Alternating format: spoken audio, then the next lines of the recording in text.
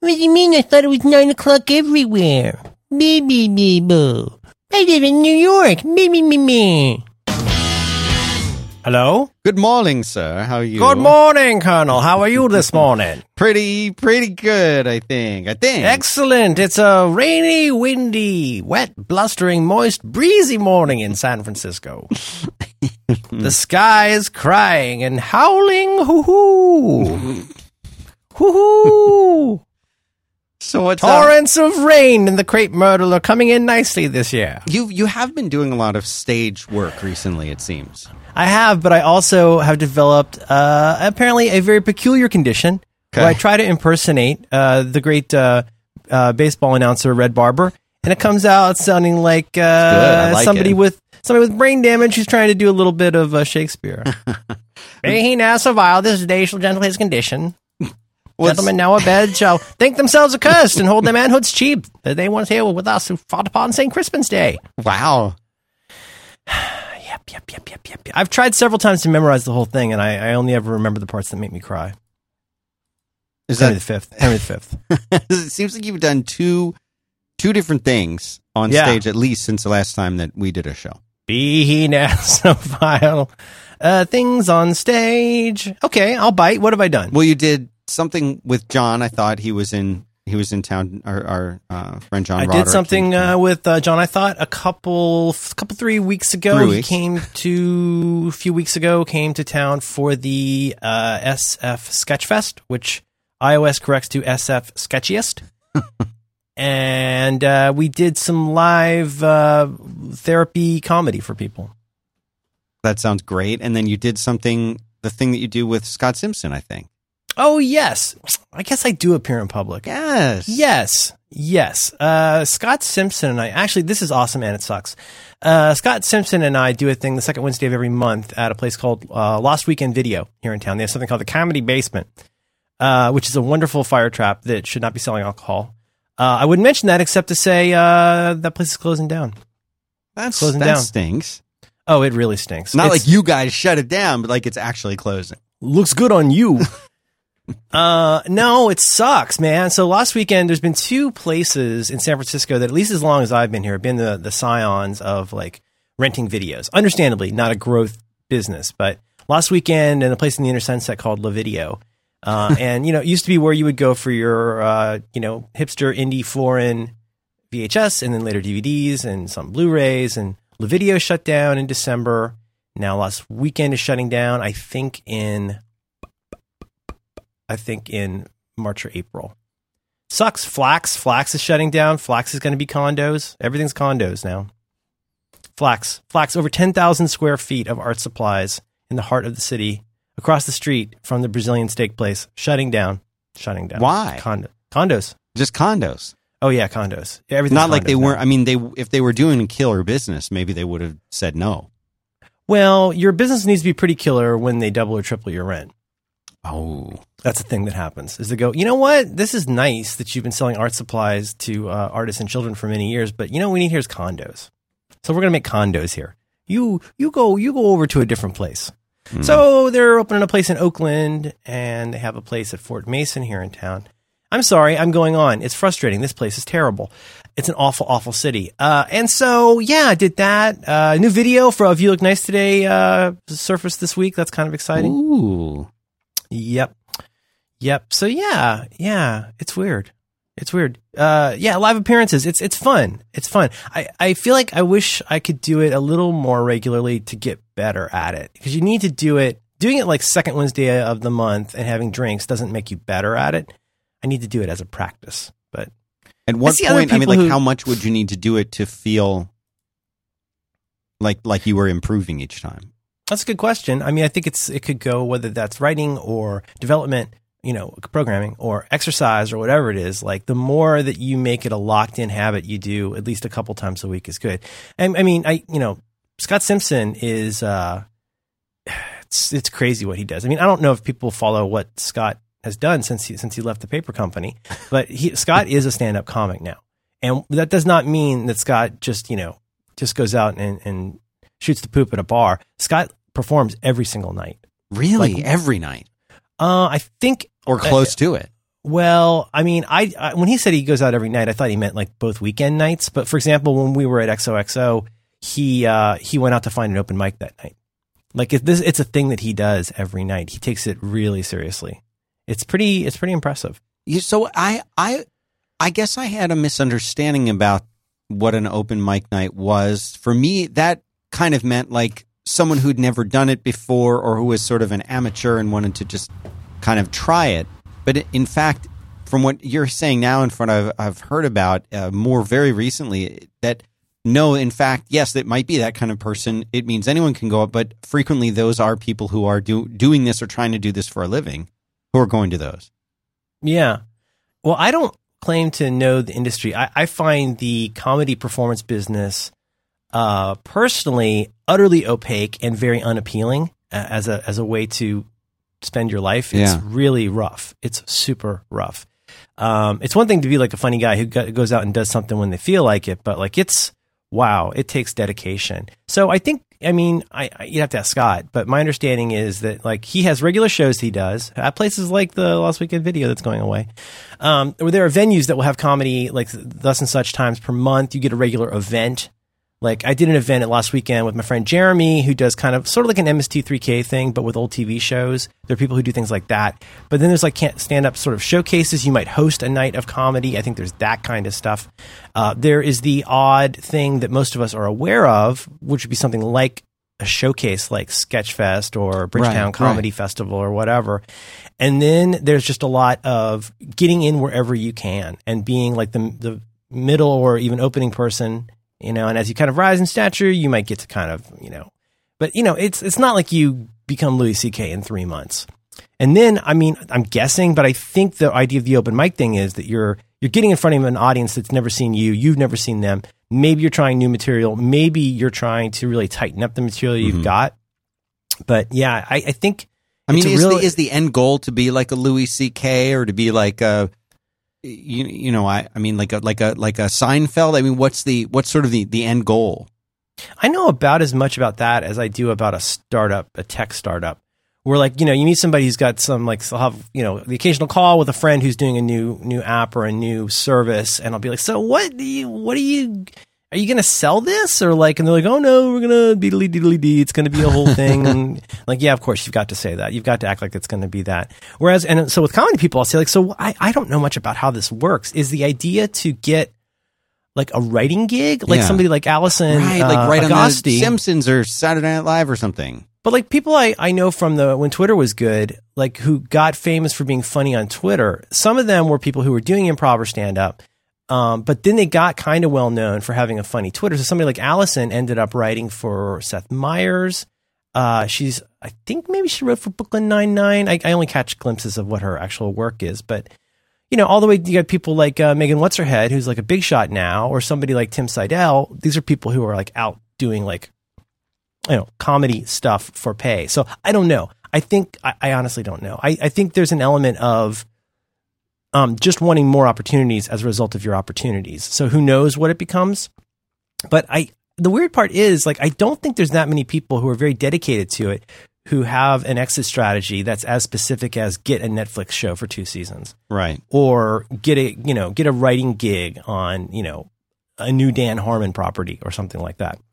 I don't know. It's a very anxiety producing exercise to me. And it's, you know, I don't know. I honestly, I'm not, I sound like I'm slagging the entire industry, which I kind of am, but like having gone to things like comedy festivals with You Look Nice Today, it's a strange environment. People who do comedy are really, really weird. And some of them are like, I don't know. It can be pretty vicious as an industry. So I don't know. I think it's pretty impressive. Anybody who goes out and does that every day to get out in front. I mean, like to me, like I say, like I have never like studied improv, but I'm comfortable riffing with people. Whereas like the idea of having like trying to build up like a 20-minute set that's really good over like 6 months or a year, I would lose my mind trying to do that. You know, I was talking to Scott a little bit about this at XOXO, and I think it was during the cool panic party.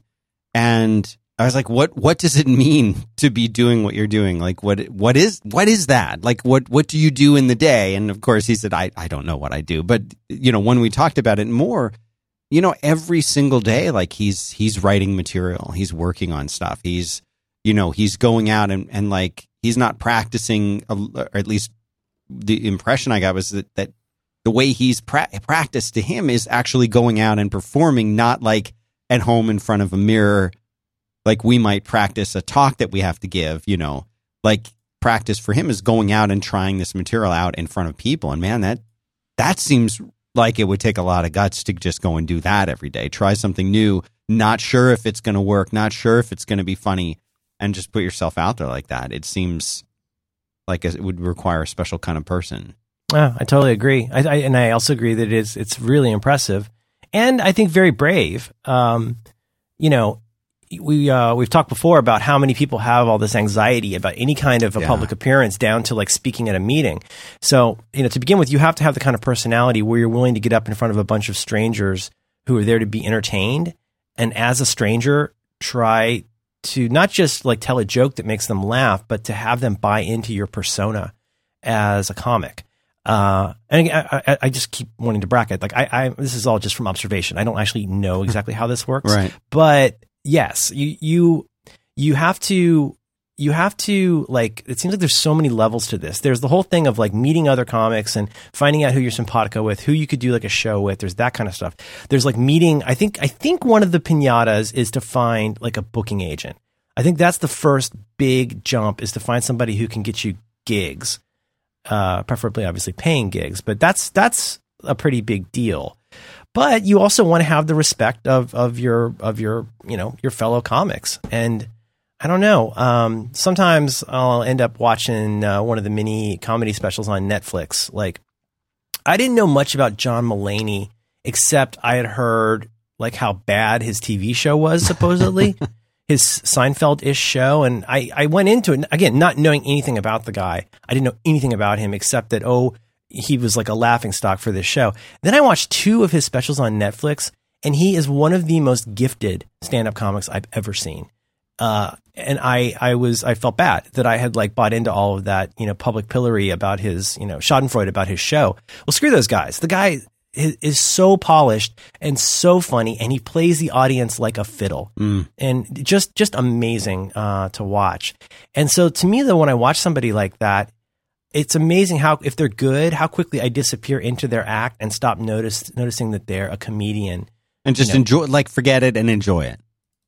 Yeah, absolutely. There's another guy. You know what? Actually, I want to look up the name of this comic I'm thinking of. Could you tell me about something you like? I sure can. Let me tell you about our friends over at Harry's. Listen, it's 2016, Merlin. 2016. It is a new year. And you know what? My New Year's resolution this year, and I know we both, every year we make them, we talk about them on the show, is that I'm no longer going to overpay for a great shave. That is the kind of, I think even you would approve of that New Year's resolution. Not going to do it. You won't do it? Not going to do it. Not going to overpay. Not going to do it. No. And you don't have to. So listen, I just got a brand, because, I like to keep up to date. When we have a sponsor, I try to really get in their brain. I try to get inside. You like to live inside their brand for a little while. Put their skin on, walk around. Get inside, put on the Tyvek suit and the gloves, and get in there and really just feel the walls. Are they sticky? Are they abundant? Like, what can I learn about this brand vis-a-vis value for the consumer? Right, and I like to, as you say, play the customer by becoming like them. I want to be like our listeners. So I will take receipt of an order, and I got the starter kit from Harry's. And what is that like? What do you get? What is a starter kit that you're going to pay $15, or actually with our coupon $10 for? What is it? You get a razor. Now, it's not like a regular razor. It's a nice razor. Actually, somebody wanted to feel good when you shave. They wanted the razor to feel like you should be holding it, not like it's something that a child who's trying to correct their handwriting might hold. And remember those pencils when you were a kid? Did you have that? Did you have the bad handwriting? I had the bad handwriting. My handwriting was atrocious. It was, and they give you those big Husky pencils. Right. It's like, clearly you have problems. Use this large pencil. They gave me a strange pencil that had like a weird rubber grip on it that did nothing but make my handwriting worse. And they said, well, this will correct your handwriting. I said, it will make it worse. And it did. That's what like a regular razor feels like. These are not like that. They're wonderful. The handles are really nice. And then talk about the blades. They give you these great blades. And this is the best part. They sell their blades at like half the price of like a leading brand like you might find in a Target or something like that. And they're better blades. Why pay like $32 for an 8-pack of blades when you can get them for half the price at Harry's? So for your $15, you get this great razor. You get their moisturizing shaving cream, which is a wonderful smell, and 3 razor blades. 3 razor blades. But here's the thing. They're giving our listeners $5 off. You don't have to get the starter kit. You can use it for something else on your first purchase if you want, but I recommend the starter kit. The code you're going to use is COMICS, and you go to Harry's, HARRYS, Harry's.com. Code is COMICS. You'll get this great starter kit for $10. You can't go wrong with it. I think you're going to love it. I love it. Thank you very much to Harry's for supporting 5x5 and Merlin Mann's Back to Work program. Bok. You know, I saw something go by on Twitter a week or two ago, and I don't normally respond to people, but somebody made some kind of like I thought fairly lazy crack about, oh great, so here's these guys talking about this sponsor, and did you see this one that went by? The people were like sort of cranky about how we were talking about the idea of using these blades once, and I couldn't decide if it was I did see that. Was it like a class issue? Like what was the thrust of their point? I don't know. I tried not to get too sucked into it, but yeah, it seemed like they were upset at the idea that we might only be using a razor blade once when or like we were like sort of that it was ended up being some kind of crack on the quality of the blade or something, and it's like this is not part of the ad, but let me just say here's the thing, you can use stuff in life however you want. And if I use stuff differently from you, that doesn't diminish you. Right. Does that make you feel better? You can use however you want. You can use whatever you want, however you want. What I'm trying to tell you is I hate shaving. And I hate getting that dumb neck acne because I'm trying to be a cheapskate with an old Bic. Yeah. I'm not an animal. And so, I use them. Like I say, I end up using them about 1.5 per shave in the aggregate. But that's why I buy those. If you want to treasure your like $9 blades and treat them like some family heirloom, by all means do that. But this is a terrific product. And if you're sick of being punked out by these dumb brands that sell you these things for twice as what they need to cost, you need to get your head around this idea of the Tyvek suit. Get inside of Harry's and live in there in a while. Yeah, just try it on. Harry's. Bok. I discovered this on my Netflix a few nights ago. I was looking around, and I somehow made it through all of the marijuana documentaries, and the documentaries about food. There are many of these, and sometimes I'll see a comedy thing, and I'll look at the rating on it, and if it's over like a 3.5 rating, because let's be honest, Netflix ratings are pretty inflated already. And this show that I saw from someone I'd never heard of had just under 5 stars, and I was like, what? That's crazy. Stuart Lee's Comedy Vehicle. Now, this is going to be another one of those things where I mention this and everyone in England goes, oh, great, thanks. Oh, thanks. Have you heard of the band Led Zeppelin? Governor. So this guy, Stuart Lee, has this show. I think it's a show. He's the comics guy, the one that does the Marvel. He did Batman. He did Batman. Yeah, Image Comics guy. Is that who you're thinking of? Yeah, that's exactly who I'm thinking He's the one who did the sexy X-Men, the Sex Men. Right. The Uncanny Sex Men. Uncanny Sex Man. He did the relaunch in 91 when Magneto was living on a meteor. And the thing I like about him is he puts himself in the movies. He puts him. Oh, are you kidding me? Oh, that's one of the best things. He's like the Alfred Hitchcock of Batman comics. Yeah, just walk. He does what they call a walk-in. Yep. Waddle by. So Stuart Lee's Comic Vehicle. Here's what I'm going to say. I'm going to say just go watch this. There's 3 series, as they say, of it. The one on Netflix is the third, the most recent one. I think it's from just a few years ago. And I want to talk about it because it's, you know what? I'm going to table the discussion of this show and just say, if you enjoy comedy stuff, especially if you enjoy kind of smart comedy and meta comedy stuff, go watch Stuart Lee's Comedy Vehicle. You could just watch the first episode. My only spoiler will be that it's mostly stand-up, but it features some segments within and in between the stand-up parts featuring one of my favorite comics of all time named Chris Morris, the guy who did Brass Eye and the guy who did whatchamacallit, This Week show. Anyway, and so Armando Iannucci, the guy who did On the Hour with Chris Morris, is the executive producer of this show. He's also the guy who does Veep. He's the guy who did In the Loop and all that stuff. Armando Iannucci, one of the great British geniuses. I'm going to say for next week, maybe I'll come back and I want to see what you guys think, you people think of Stuart Lee's Comedy Vehicle. But I would like you to go watch episode 1 of Stuart Lee's Comedy Vehicle, and then we'll come back and talk about it. But it just gets to this point of, because what he does is it is funny, it is meta funny, it's meta funny. There's lots of callbacks, there's lots of self-reference, which I happen to love. British people are so good at that. And but it makes you, when you watch somebody doing that well and with control, and unlike me, they're not laughing at their own jokes. You watch somebody do that and you realize that this is funny and this is a performance, and it takes an incredible amount of skill to make this funny performance feel like something that this person is saying for the first time, where you're watching them be awkward on stage in a way that is completely artful. And like, if you start, I don't want to ruin comedy for you by saying always look for the scaffolding, but it makes you appreciate it even more to go, wow, what that guy pulls off is a very high level of difficulty. It's not just, coming out and talking about like women and farts or something like that. Like there's a lot. And when this guy does a fart joke or this guy does a poop joke, it is the most sophisticated long form poop joke you've ever heard in your life. And it's like some Roland Barthes stuff. So comedy's fun. I mean, it's something that when I was, I'm used to talking to you on this show, and it's not often that I get to see you up on a stage.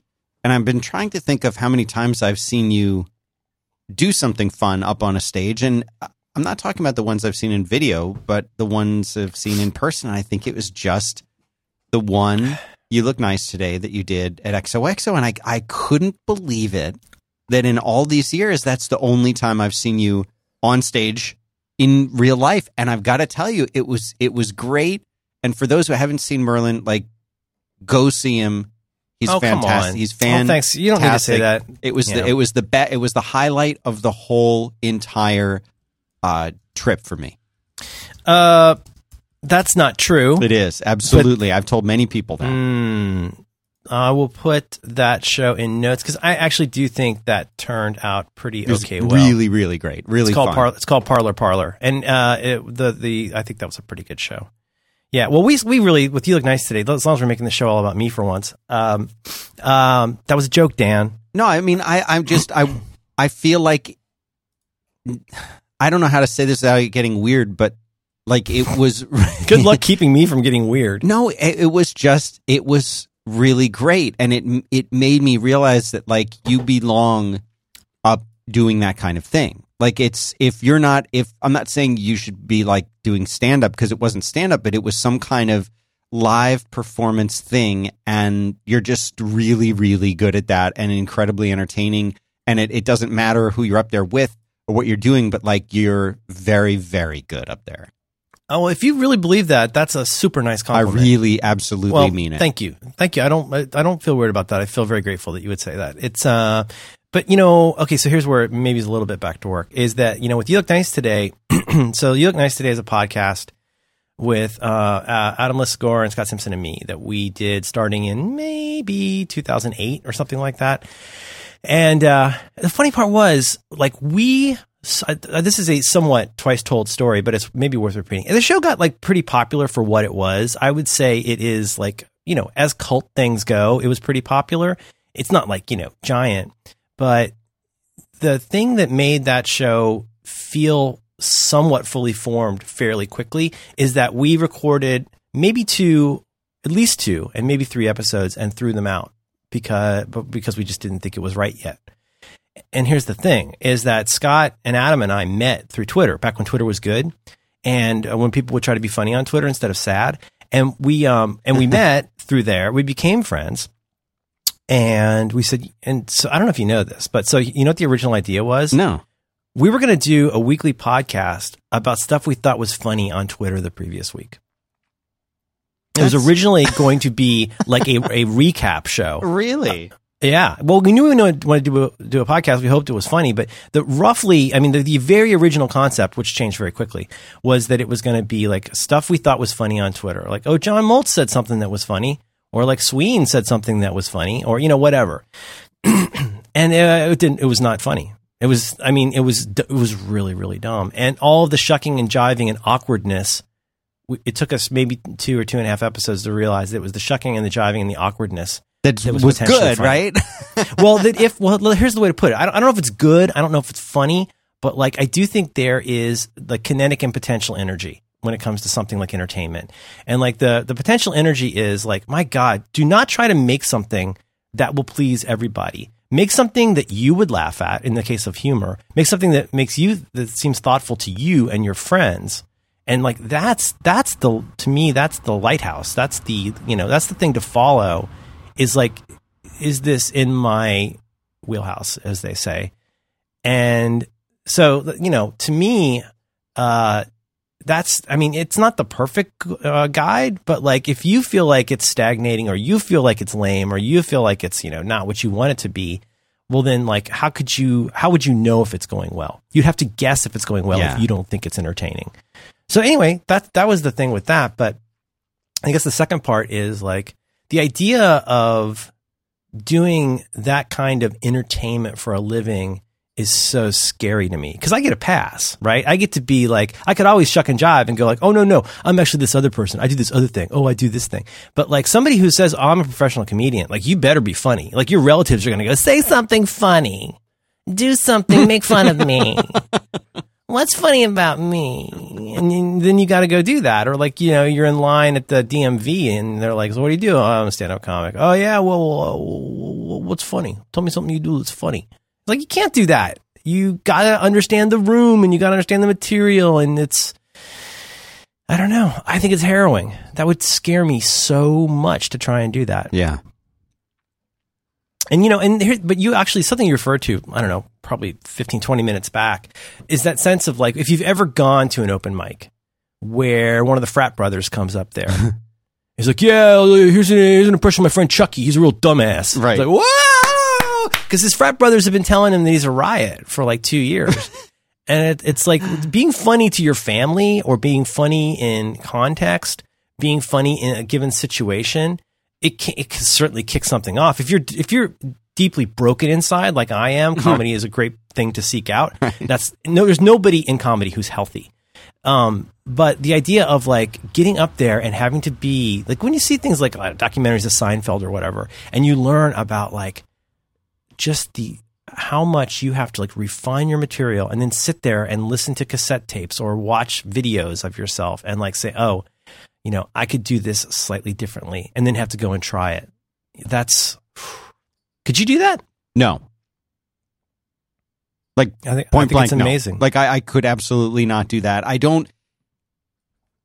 We've talked about this. I never have a problem getting up in front of folks and talking, or hosting stuff or whatever. Like, that's always been really fun for me. I remember becoming aware of that when I was like, I think I was in some play, Peter Pan, something like that, when I was like about 7 or 8 years old. And I was like the little brother who runs around with the teddy bear.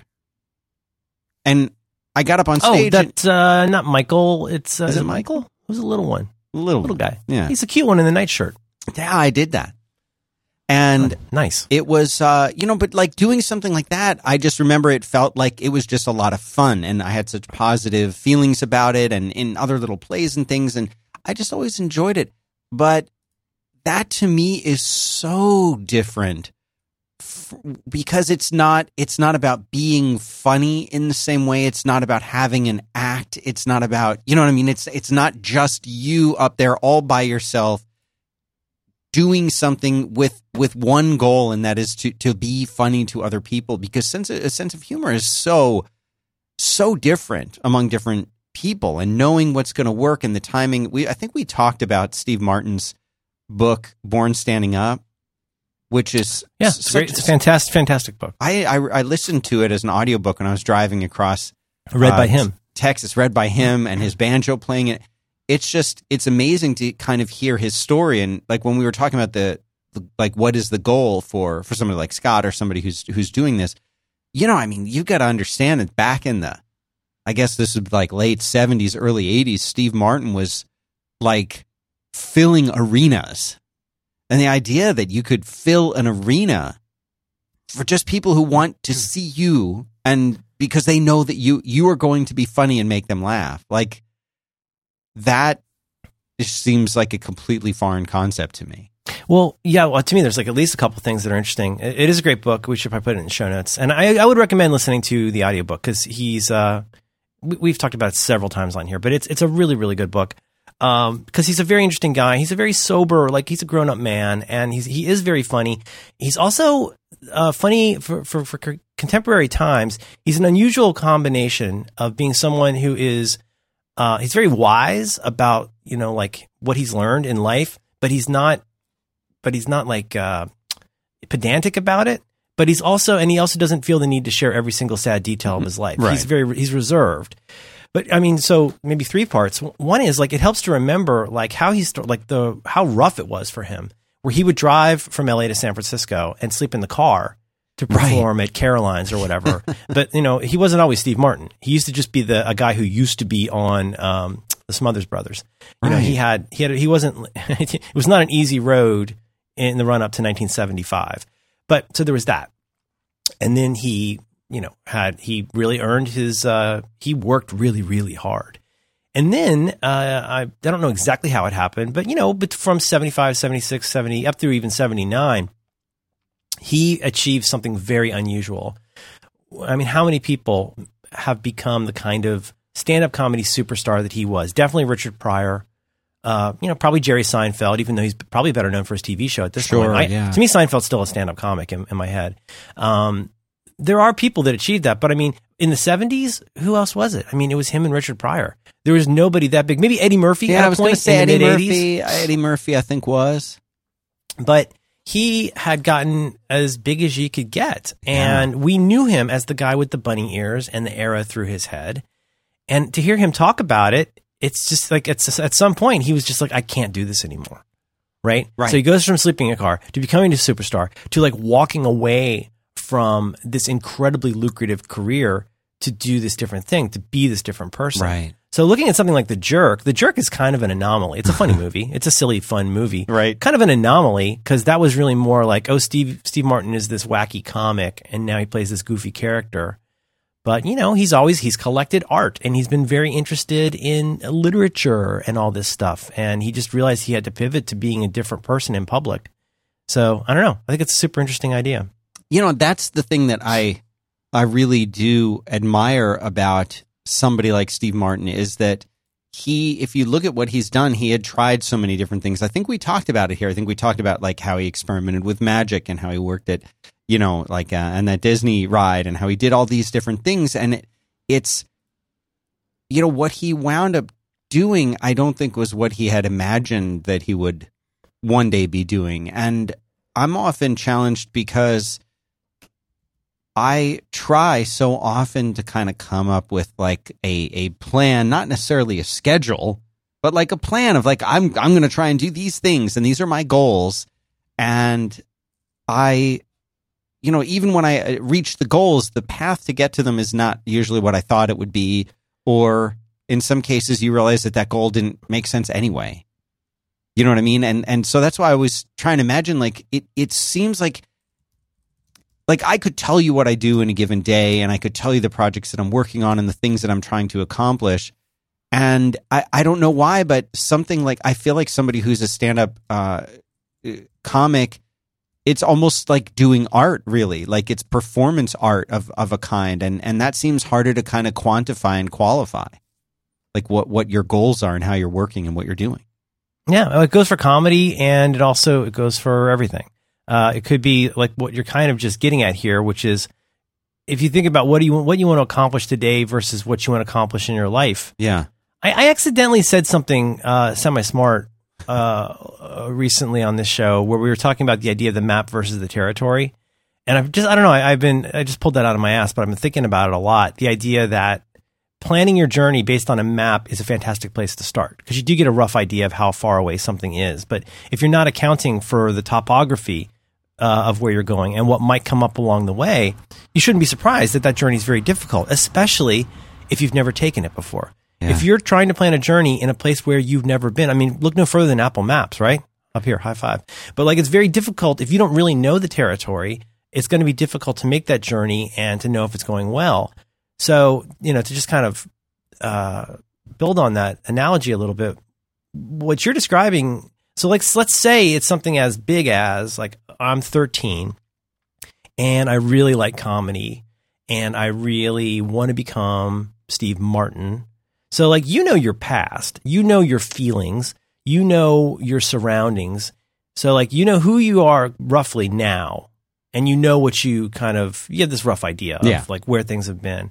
And then you have this idea about where you want to go or this idea about where you want to be. And for most of us, that seems an impossibly far way away. But some people do begin that journey. The thing is, like, as soon as you start taking even the first steps into something you've never done before, you learn so much that you never could have known until you had taken even the first step. Oh, right. And this, if it's not obvious, this goes to a million things that we always end up talking about on here about expertise and experience, for example. But, to go back to that comedy example, there was a point when I thought I wanted to do You Look Nice because people liked You Look Nice today. It had a small but very dedicated cult audience. People I really admire a lot who are famous like the show. And there was a point when I thought, I wonder how much more seriously we should take this and what thing we could turn it into. And this is, I apologize. This is absolutely a slag. I don't mean it that way, but this is just the truth. It took going to maybe 2 comedy festivals for me to go, this is not for me. Really? Really? Oh, yeah. Yeah. I mean, stand-up comedy people, improv people, in my experience, can be extremely funny people. Stand-up comedy people can be very funny people. A lot of comedy people are very sad and depressed and not funny in real life. And it is also extremely competitive. And even if you don't want to be kind of backstabby, it's rough. Like, it is a very rough business. You want to make friends with people, but so many people in that industry are so envious of what other people have or what they perceive that they have. It was like, I was like, this is not for me. It wasn't fun. It wasn't fun to hang around comedy people for me because I'm not a comedy person. Yeah. Like, I don't belong to them. It's fun. And to them, it's funny, but it wasn't what I expected. It would be like thinking that you would go to a meeting of the people who do the voices of Hanna-Barbera characters and think that you're actually like hanging out with Deputy Dog. No, that is a performance. Right. That is a performance that they put out there for a living. And they can, like, and again, I would have to imagine that being in the studio when it's, say, Adventure Time is recorded is probably pretty fun. I mean, John DiMaggio seems like a pretty great guy. Yeah, I mean, he seems like a uniformly, like, just a good guy. So I don't doubt, I'm not saying that there's not, like, normal, funny people in this, but I'm not ultimately trying to slag this industry. What I'm saying is you don't know what the industry is because you're not in the industry. And you don't have to go so far into an industry before you go, oh, well, this is definitely not what I expected. Same as when you're traveling and you go, oh, I had no idea I wouldn't be able to buy the latest Vogue magazine in this small town in Germany. I should have thought about that when I was looking at the map. So in that case, now what do? Well, you either drop out and go back, or you decide to stick it out and say, like, well, maybe, or another example, and it sounds like you haven't worked in a kitchen very much, but a kitchen is another great example of this. How much food service have you done? I mean, I worked in a couple restaurants, but it wasn't like I was, like a chef or anything. Well, I learned this from Syracuse on the latest episode of Reconcilable Differences. I don't think he's ever had a food service job at all. Really? Yeah. He needs to get one like now. So, wow. He used to clean up a retail store.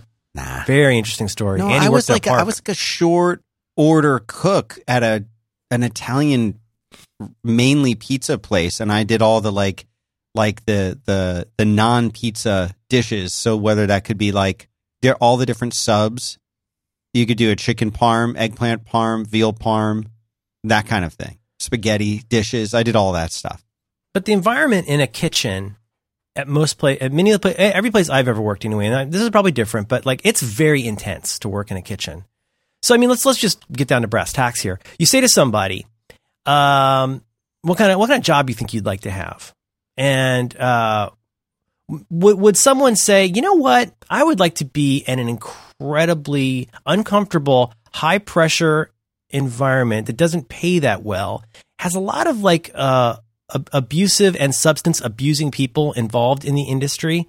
And I would like to probably start at the bottom of the ladder and get blamed for stuff that wasn't my fault because I didn't know about it. Would you like that kind of job, or would you like to work in a kitchen? And it's a trick question because I just described working in a kitchen. Right. Like nobody decides I want to become a chef. I doubt there are people want to become a chef because they like food and they like cooking, and maybe like they like the whole idea of hospitality. But like, you know, I realize that like Kitchen Nightmares is not a perfect example, but watch an episode of Kitchen Nightmares because that's actually not that far off what it's like to work in a kitchen. Yeah. There are people in the kitchen where there's cooked meat and uncooked meat next to each other and things dripping and deciding if they can get one more day out of this veal Oscar. Like that's a thing. That nobody goes into that business going, that's where I want to be. And say, oh, no, I want to work in a nice restaurant. Okay, well, before you worked in the nice restaurant, what crap restaurants did you work at that give you any qualifications to work in the nice restaurant? Well, I assume I'll pick that up. But you don't, because you haven't walked the path yet. You've been looking at the map and salivating and jizzing all over the map for so many years. You have no idea what the actual territory looks like. And once you step foot on that territory, it will not be long before you say, oh, it's like a game of D&D where you go like, it is like, I'm going to walk through Germany. I had not realized how cold it would be. And I can't carry all of this stuff. And I got the wrong shoes. And boy, I really should have thought about this before I started taking that walk. So in that case, with the comedy stuff, for me, it's not that hard because I didn't have that much skin in the game. It wasn't like I dropped out of college to do that or something. It can still be an avocation and a fun thing that I do. And I could say yes or no, depending on whether it's a thing I want to do. Right. But yeah, that's the thought on comedy. There's a lot to that. You know what I mean? How do you mean? I mean, lot of levels, a lot of ins, a lot of outs, what yeah. have you. No, I mean, I don't think there's anybody who's sitting there thinking, well, I mean, maybe they are.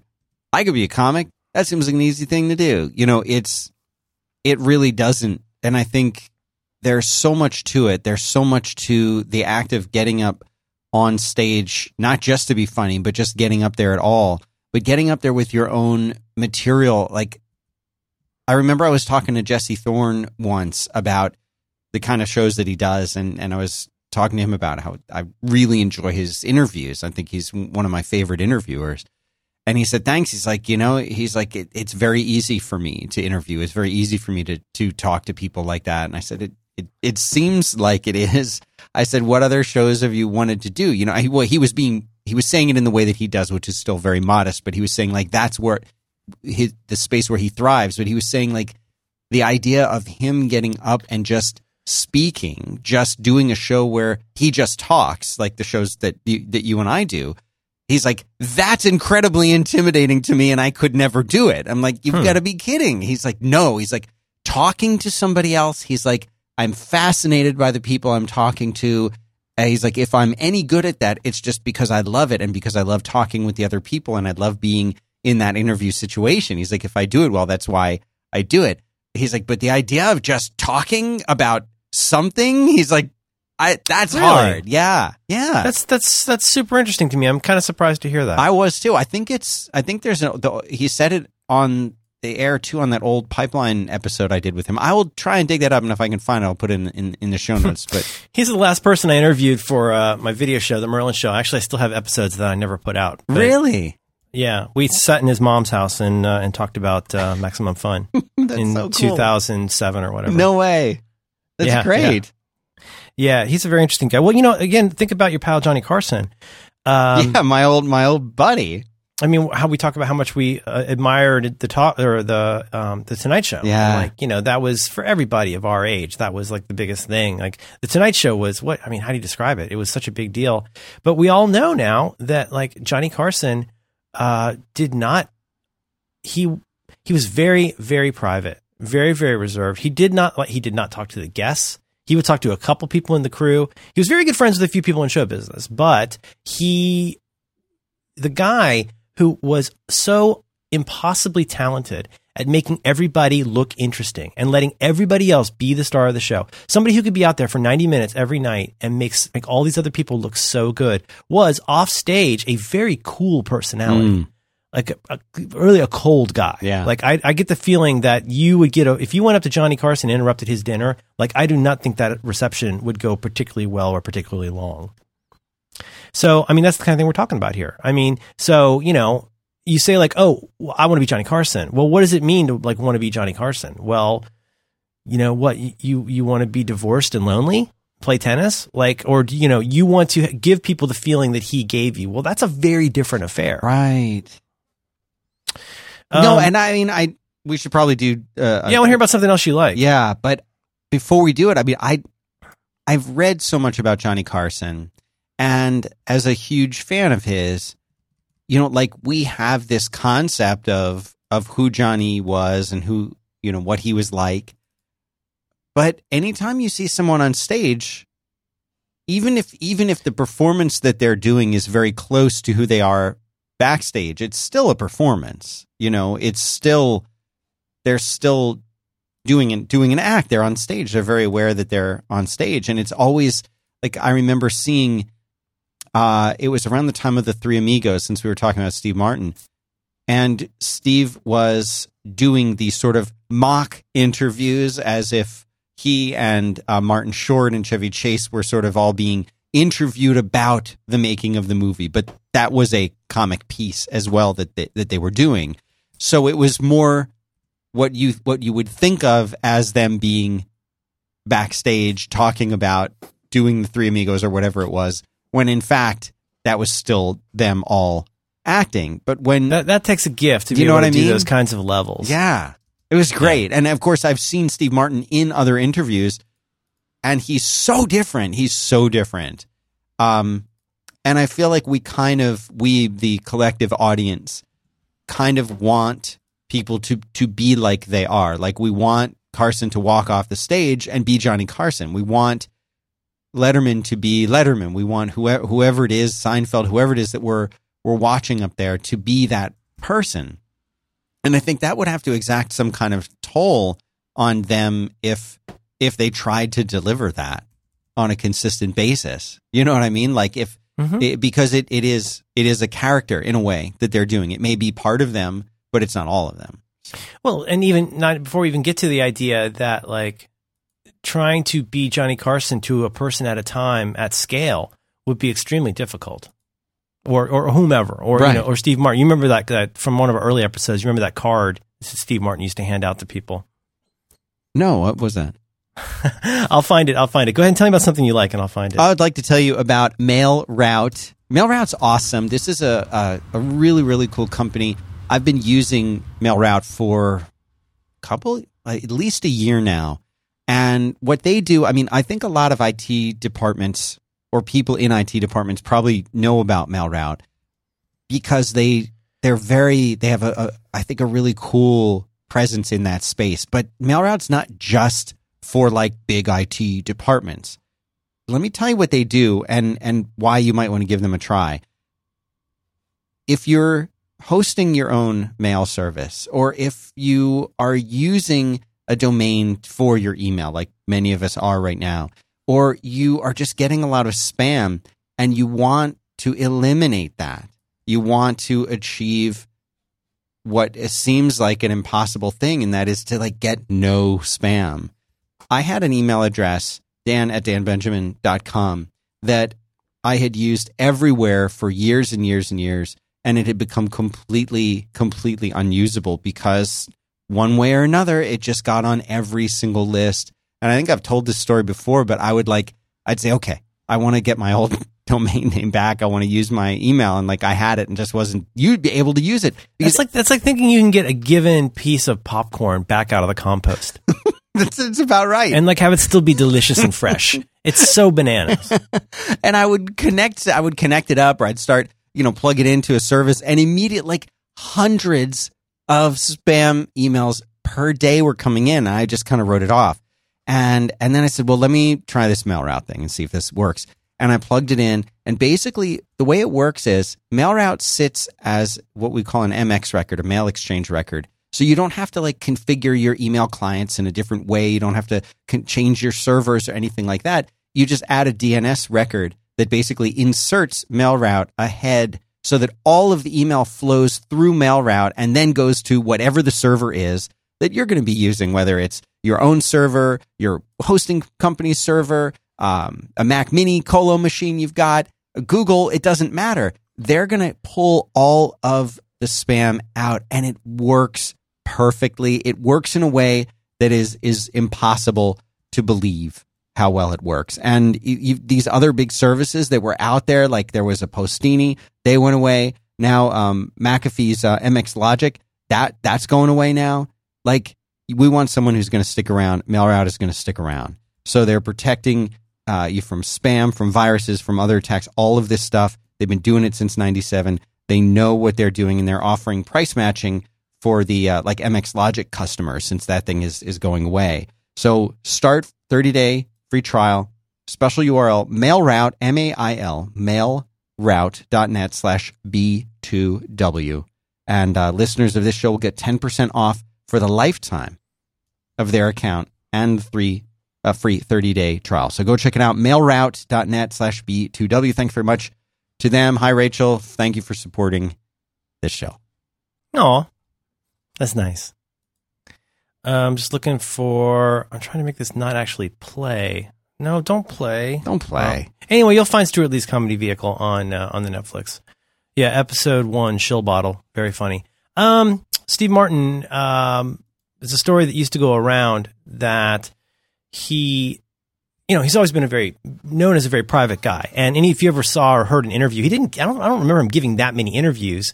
And if he did you get that he's a quiet guy. So anyway, the story goes, and that there was a story that went around for years, that if you approach Steve Martin in public, he would basically just smile and give you a card and walk away.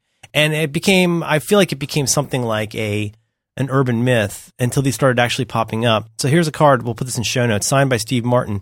The printed part of the card says, "This certifies that you have had a personal encounter with me and that you found me warm, polite, intelligent, and funny." And in this case, this one is autographed. So he can give you an autograph. So it's like a proof of purchase. That's so cool. Meeting him. Yeah, it's kind of a dick thing, but it's pretty funny. Pretty funny. Jim Lee. Look at those. Did you get that picture? Put it in the robot. Let me switch over there and see. That's this is from the first splash. So the 91 X-Men #1. Oh. The relaunch. One of the greatest selling comic issues of all time. Yeah. That's pretty. You get a little bit of Paul Ryan. Paul Ryan, is that the guy's name? Who's the guy who did X-Men in the mid 80s? I don't know. Is his name Paul Ryan? But it's that style. It's that 90s style. Yeah. With the kind of the hatching. Is it Paul? That's crazy. Paul Ryan. Is that his name? Paul Ryan. Am I talking about a politician? Who's the guy? Somebody yell out to me on Twitter. Who's the guy that did the cool looking X-Men? Got Iceman in there. Yeah, but there's no background. It's just white. They're just on white. It's just white. Yeah. And look at my goodness. I think Storm should have her spine checked out. I hope she's okay. There's a name for that when you show the boobs and the butt at the same time. Boobs and butt. Boobs and butt, they call it. TNA. Yeah. Wonder what Cyclops has in all those pouches. Oh, yeah. It's his utility belt. He's got his fiber bar in there. Got a collapsible toothbrush. What's going up kind of the side of his chest? What's in that? That's more bandolier.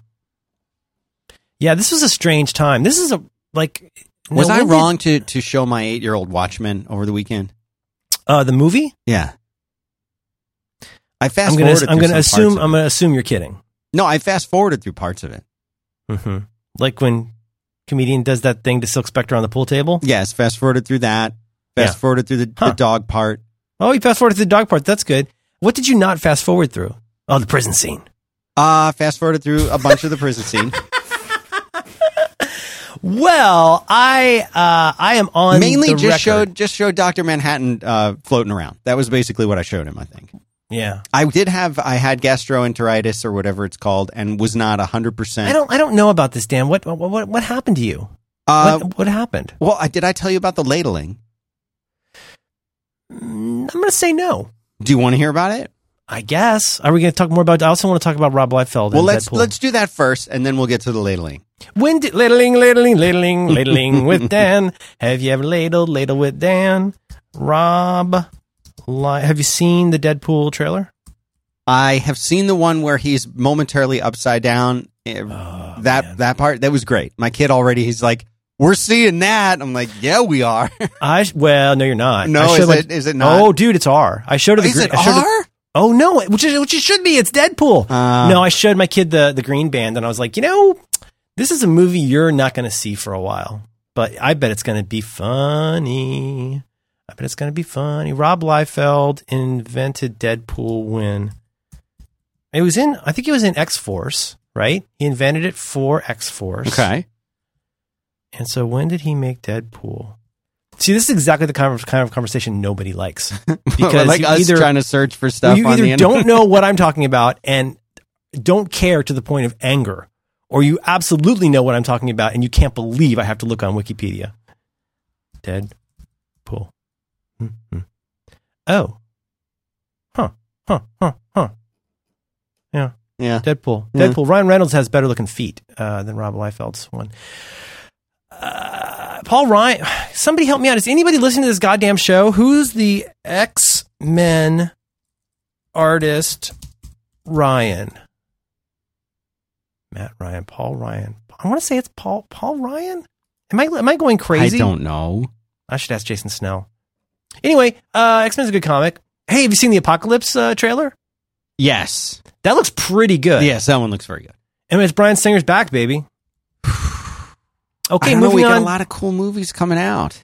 Oh, yeah. I'm pretty excited. Let's talk about ladling. Okay. I mean, I don't know what I'm getting into, but I would love to hear about ladling. Ladling. Yeah, I'll shoppable lookbooks. Basically, okay, so my apparently in school there's a lot of, kids getting sick, and right now it seems like there's a lot of throwing up that happens. And my son came home from school. I just want to point. I'm sorry, I don't want to interrupt you, but I like it when you talk like you're on the stand. What you really want to say is a bunch of people at your kid's school has some kind of a stomach virus. I don't know this for sure. It seems like this. I'll allow it. So he was fine. He came home. This was I guess not this Friday a few days ago, but a week Friday. And Friday night he goes to bed. He wakes up, 11:30, 12, and throws up. Oh no! Now, he used to just throw up in his bed, which was what little kids sometimes do because they don't know how to identify the.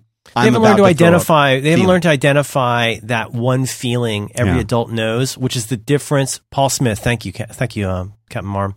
Paul Smith. I'll come back to that. Paul Smith. Because when you're grown up, because you've gone through this, you get that feeling where you're like, okay, I can hold this back. Versus, okay, this is officially my last warning. I need to get somewhere. Yeah. And little kids don't know that because they think they can fight it back. Yeah. They don't want to throw up so much that they're like, they can will it. Right. And so sometimes he would just throw up in his bed. So then we got it to the point where it's not like this happened a lot, but you only have to have your kid throw up in bed maybe twice before you say, we're just going to keep a big bowl by his bed just in the off chance it happens again. So then he got to the point where he would be able to catch it enough that he could throw up.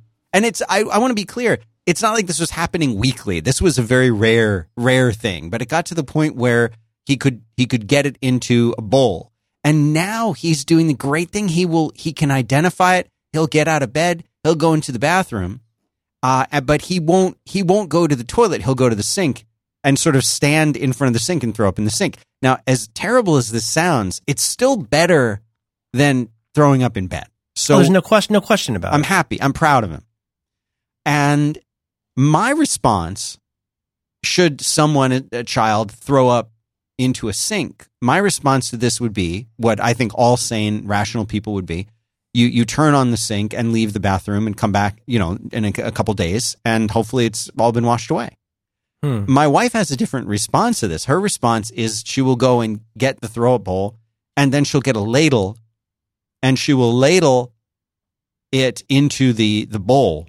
How much are we talking about here? Are we talking about like a shot glass, a coffee cup, or like a big gulp? And how chunky? I would say chunky, 6 out of 10. Like a chunky bowl's worth? Like between applesauce and pea soup, somewhere in there.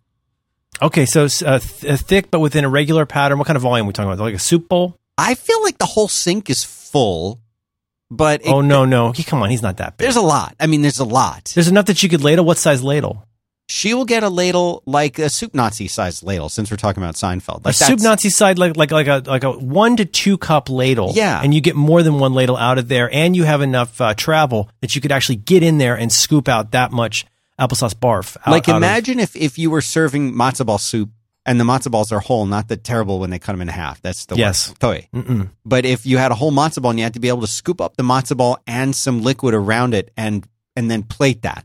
That's a lot of volume. That's a lot of volume. So that kind of ladle. And she'll ladle it out into the vomit bowl.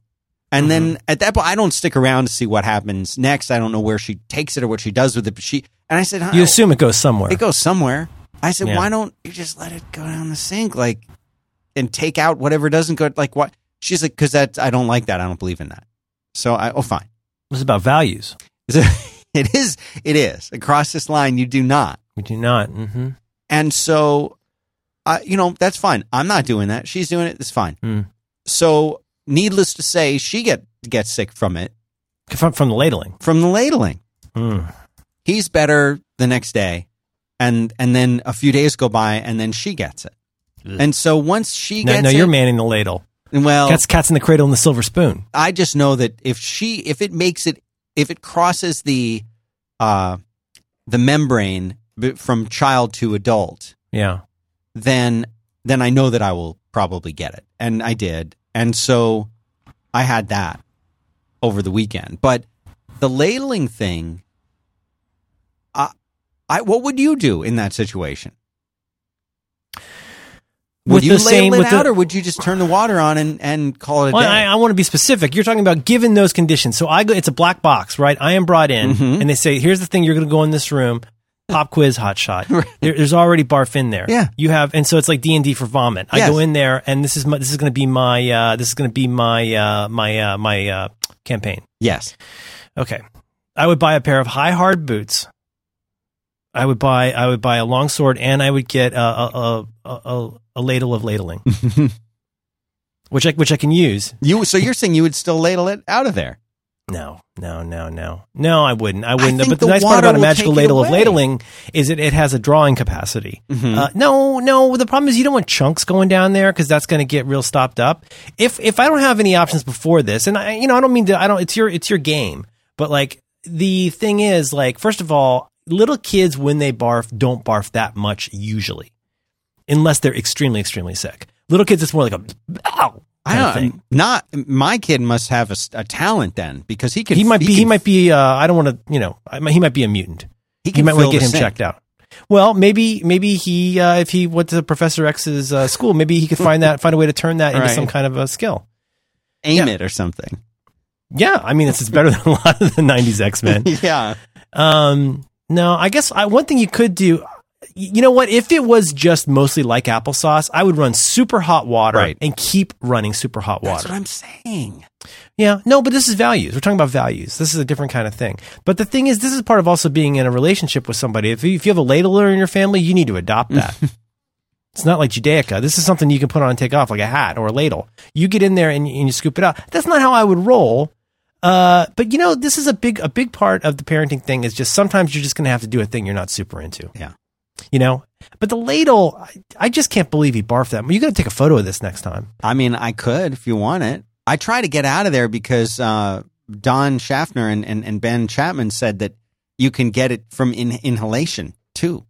Oh, it's an airborne vomit. Only if you're close proximity to the vomit. Well, then you want to get it to 160 degrees if you can. For how long? For how long? Oh, it depends. What are we talking about? How thick?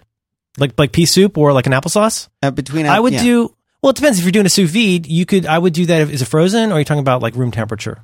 You do that about 140 for 90 minutes. Because it starts out about 98, 99 98.6, thereabout. And then you give it a nice sear, maybe a little bit of butter in a pan.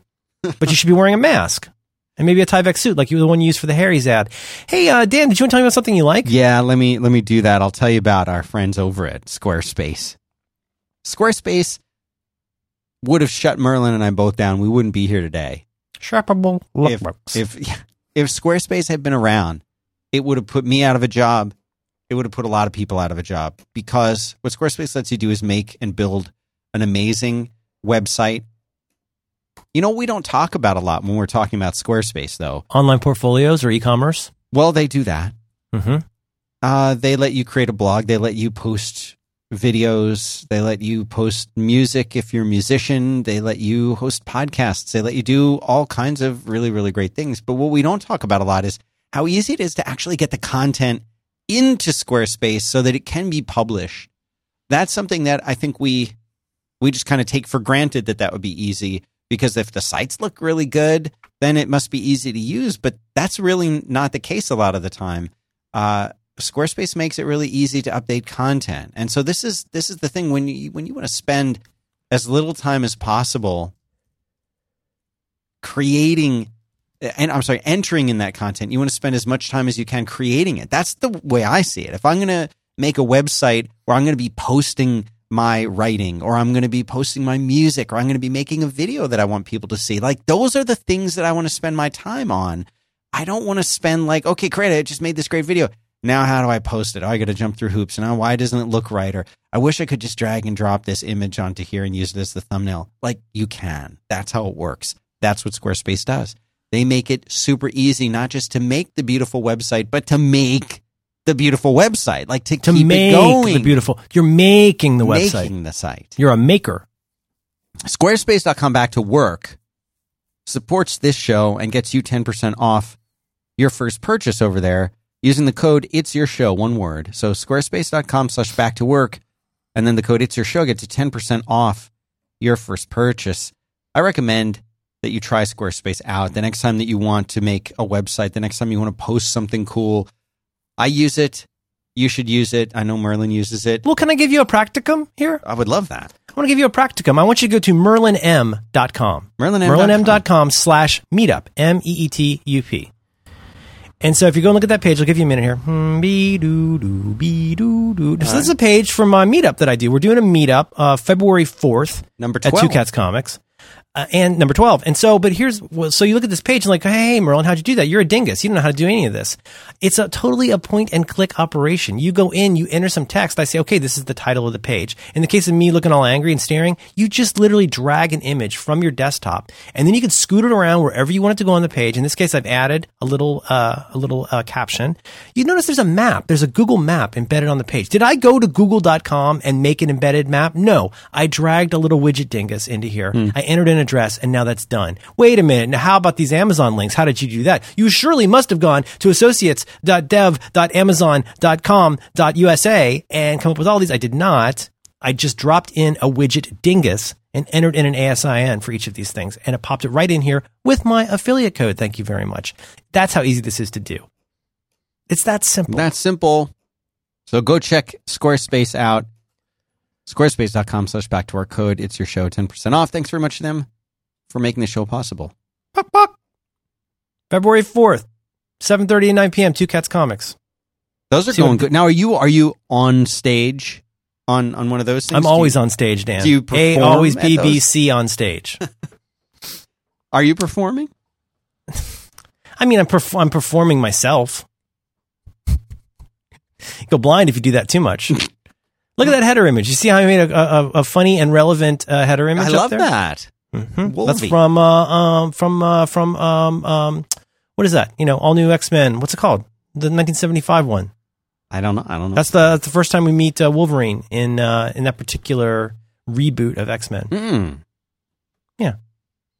Giant size X-Men number 1. Duh. There you go.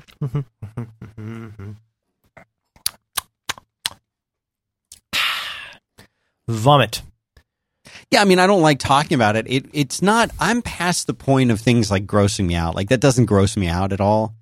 Is this what you're talking about today? With no, that's a different thing. Okay, all right. So it's very difficult to communicate with you in text. I'm bad at it. You are really bad at it, and the other problem is that I am really bad at it. I just don't know what you're talking about a lot of the time. I make up for it, and with the talking like this. Is that what you do? Yeah. You want to double check with people on that? Yeah. Okay.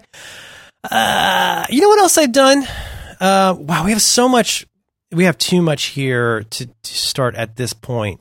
We had 3 different pieces of follow-up in the last 2 episodes, the feedback in the last 2 episodes about something related to future self. Listener Jim, listener Jackson, listener Derek. Yeah. I think we should maybe come back to that next time because they're all really good things. Listener Jackson had a whole kind of novella here that was really, really good. So let's come back to that. We don't have enough time for that today. All right.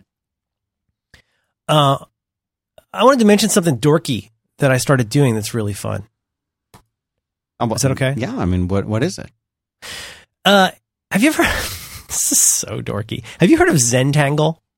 No. Yeah. Is it a chocolate? Yes.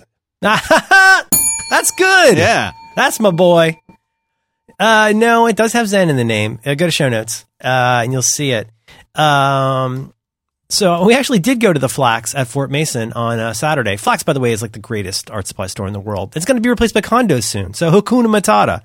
But they have a little enclave of Flax out there. And I, on a whim, I picked up this thing. Let me get all the dumb stuff out of the way. Yes, this thing is silly. Yes, it's kind of like a cult. Yes, it has some rules. Yes, there's a lot of trademarks. Yes, it's really annoying. But it's this thing called Zentangle. And it's this idea of, it's not quite drawing. It's kind of doodling, but it's a kind of structured doodling that's really fun. So I got this book and I got a little starter pack. And basically the idea is that it's the notion that you can take this little square of like cardstock. I think it's about 3 inches by 3 inches. Very, very tiny piece of cardstock, which helps a lot in doing this. It's not a big page. And the idea is there's this structured way. You start out by drawing a frame, and then you draw what's called a string, which is like you break the frame up into pieces, and then you fill it in with these kind of little structured doodles, like you would do during a meeting, kind of. But I don't know. It's so freaking fun, and my kid is so good at it. It's just this. You sit there with this little 01 little marker, like a what do they call it? Like a drawing marker. And you sit there, you start with a pencil, you fill it in with this, and what are the 3 rules? The rule number 1 is that there is no up or down. So you should be able to look at it and move this thing around in any way. Rule number 2 is that there are no, number 2, you don't talk about Fight Club. But basically the idea is you don't erase, and any mistake you make has to be incorporated back into the drawing. And I just wanted to suggest it to people. It's a silly thing. The book is silly. I was ready to reject it because it feels like one of those fads, which it kind of is. It's along the lines of this whole coloring book thing, but it's a fun fad. So I would say check out something called Zentangle. And I put links in notes to where you can get a book about this. You can get the little marker set to start with. I just thought it was really fun. the marker set? Do you want to get the whole pack or just a book, or what do you want to get? I bought a book and a marker pack. I mean, you can do this yourself, but if you want to make it a thing, sometimes it helps to have some infrastructure. Very fun. And my kid really took to it very quickly. And is doing some amazing stuff. And you can buy like another pack, like the pack I put in show notes of these little tiles. You can buy more that aren't made by the Zentangle people that are a lot cheaper. It's kind of a racket, but I just thought I'd mention it's really fun. I keep, there's always this little part of me that thinks, I would like to do more graphical stuff. I don't do design stuff anymore. I don't do too much graphical stuff on a computer, and I've never been very good at freehand drawing. So I'm always looking for anything that can trick me into wanting to make marks on a page more. I just wanted to suggest that. Fun thing to check out. I like it. So do you recommend though getting these things sort of separate? Because I'm looking at the site now and they have like a box that seems to have everything. I don't know. I just put 3 links to Amazon. There's a book that explains the whole racket. You can get this little set that comes with a pencil and a little shading. Those little paper shading things? It looks like a pencil, but it helps you shade when you rub with it. I don't know. Apropos of nothing, I just thought it was really fun. And if you've got a little kid and want a project you can do together, we like to take a break from Lego sometimes. It's fun to draw together. I just thought that was really cool. I like that. My kid's really been making leaps lately. Like in drawing and writing? Just stuff in general. Like, there's all kinds of stuff where, like, you turn around, you look at your kid, and you're like, you are really different from 2 weeks ago. Yeah. It's really crazy. I'm sure you get that a lot, too. Anyway, just check it out. So again, thanks to Captain Marm for the reminder that I'm talking about Paul Smith. Paul Smith is the guy who drew. He came in 82. So I guess he's after John Byrne. John Byrne. Claremont's the writer, Byrne's the penciler, right? Anyway, but Paul Smith's run, super clean, cartoony. If you've ever seen that panel, Professor Xavier is a jerk. I haven't. That panel? You're kidding me. No. It's a totally famous panel.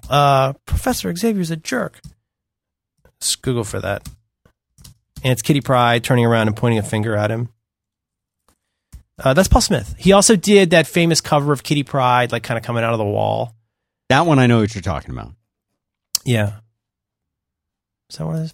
Yeah. So that's really all I've got. What else did I have for this week? Zentangle, Future Self. Oh, I think I ordered Fiber. Really? Yeah. That's a big deal. We'll see. We'll see how it goes. I've got pretty fast Comcast right now at the office and home. So, what is the preferred way to talk about these things? It's megabits is what people say. I think in megabytes. I don't know what a megabit is. Like I tend to think in like for example, I get 14 megabytes down. So I don't know what that is in megabits. What do you get? Go do a speed test. Tell me what you get. You want to do it right now? I'm going to do it too. All right. Speakeasy changed. Do it on an iPad. Different. Did they change from the Ookla? They're not using Ookla anymore? Looks like it's not Ookla. Ookla. Yeah, if you go to speedtest.net, now they want you to go get the app.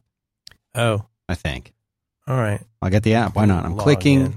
I'm purchasing. I'm logged in. I'm allowing Flash. ID. Okay, so we may have a disruption here for a second. Let's see how this thing goes. 10 millisecond ping. No, you're doing this whilst you're doing a show too, so that's gotta. Well, yeah. So I'm getting 128 megabits down. Right. Mbpm small case B. It's really good. I mean, that's like 15 megabytes, 15 megabytes down, and 11 up if I can get it, if I'm lucky. So this fiber, so that's Comcast, and whatever. I don't hate Comcast, but I definitely don't love Comcast. Have you run this at home? Have you done a test like that at home? Do you remember what you got? Oh yeah. About the same. See, at home, it's usually up to, even on wireless, I get like 132 megabit down at home. Yeah, at home we pay for it's about Time Warner Cable here. We pay about $100, and we get 300 down. Whoa! And I don't know, is it 50 or 100 up? I don't know, but on wireless it's more like 100 or so up. And here at work I pay more than 3 times that. And you went through this, right? Yeah, right. and I get according to the test, I got 57 down and 6 up for 3 times the cost of what I pay at home. Oh, that's crazy. Yeah, that's business class. Business class, and it says right on my modem, business class Time Warner Cable. I should put that in the show notes. This is what you should. Get mine. I've got Xfinity Turbo. I think it's called Xfinity. What are you going to get with fiber? What are your speeds? Well, according to this article that I read yesterday. So anyway, the problem is that it's fancy San Francisco. You must certainly have your choice of many different providers for this. Not really. Where I live up till now, it's been Comcast or by a satellite. But now Sonic is doing a little testy thing in my area where they've laid some down in this shockingly small area. Sonic? Don't be creepy. What's that? Yeah, you're driving for a change. It comes with tater tots when you get fiber and tater tots. Yeah. I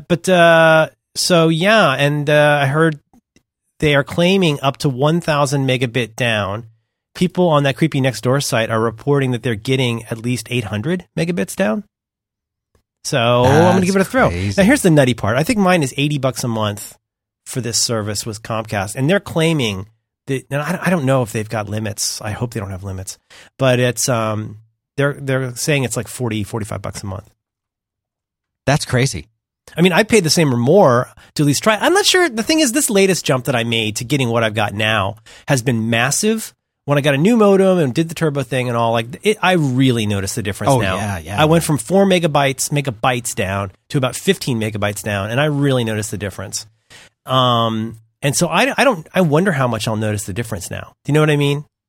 Because it seems like I think you the will. errors I've of always heard the fiber. I've always heard fiber it's better. It's more reliable. It's also more solid. Yeah, it's not a shared type situation, and everybody who has fiber, eventually they become the sort of royal in their demeanor, and they laugh when they hear people who are not able to get fiber, or I know, I've seen it. It's like living on the East Coast. Pretty much. Yeah. It's like, why don't you get fiber? You should really get it. It's wonderful. What do you mean? I thought it was 9:00 everywhere. Boo.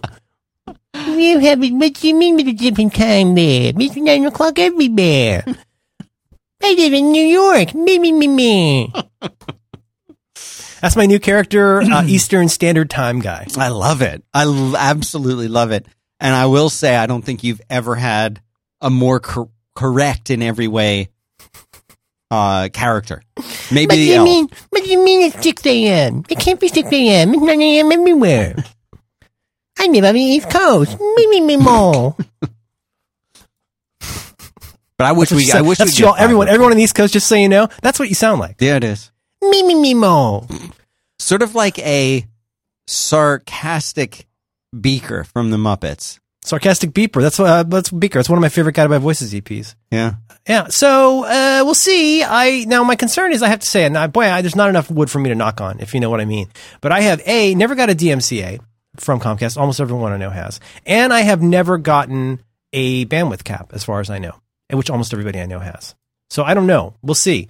But like now, my concern is with that speed of bandwidth, I can easily imagine within a few days not noticing how much stuff I'm downloading. You know what I mean? Yeah. So I wonder, like, I should find out. I didn't even bother to read it. I thought, what the hell? They said in 5 days they'll come and install it for $50 a month. I was like, it's worth a throw. Can always go back to Comcast, I guess. Right. We shall see. We shall see. But no, it's crazy when you see people, like, I can't even imagine what that must be like. It's just, but then again, somebody like Mike Hurley, who like runs a podcast network, he's over there in England, and like it's pretty slow there.